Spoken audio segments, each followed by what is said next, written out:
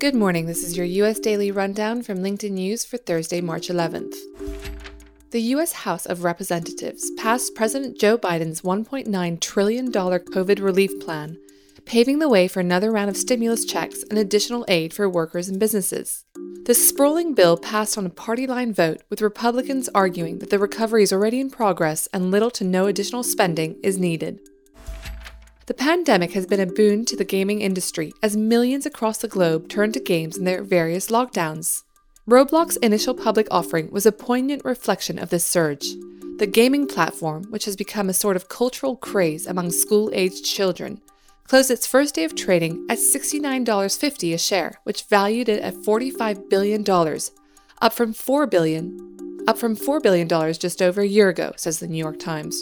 Roblox had 32.6 million daily active users at the end of 2020, who make their own avatars and environments, and it predicts it will have upward of 36.4 million by the end of this year.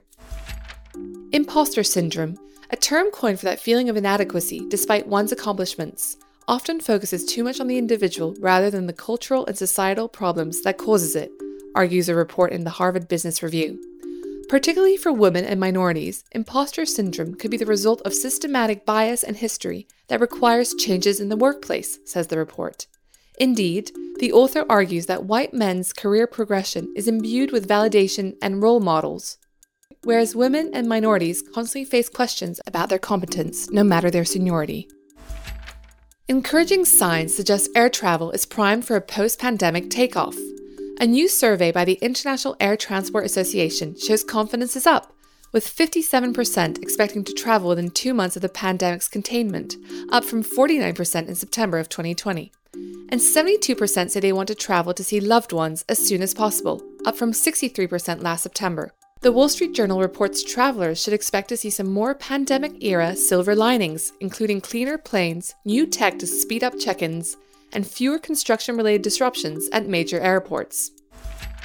Business development specialists are among the happiest workers right now, according to LinkedIn's latest Workforce Confidence Index. That job function has the highest percentage of people saying they truly enjoy the nature of the work they do, and the lowest percentage willing to pivot to find something better.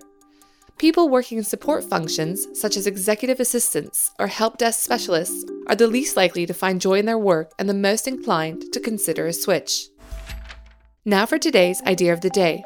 Although circumstances may seem daunting, it is still important to plan your next move, says author Jeffrey Moore. As with real-life surfing, when it comes to catching the next wave, timing is everything. That was your daily rundown. Join the conversation on today's stories directly on LinkedIn. I'm Jessica Hartogs. Thanks for listening. We'll see you tomorrow.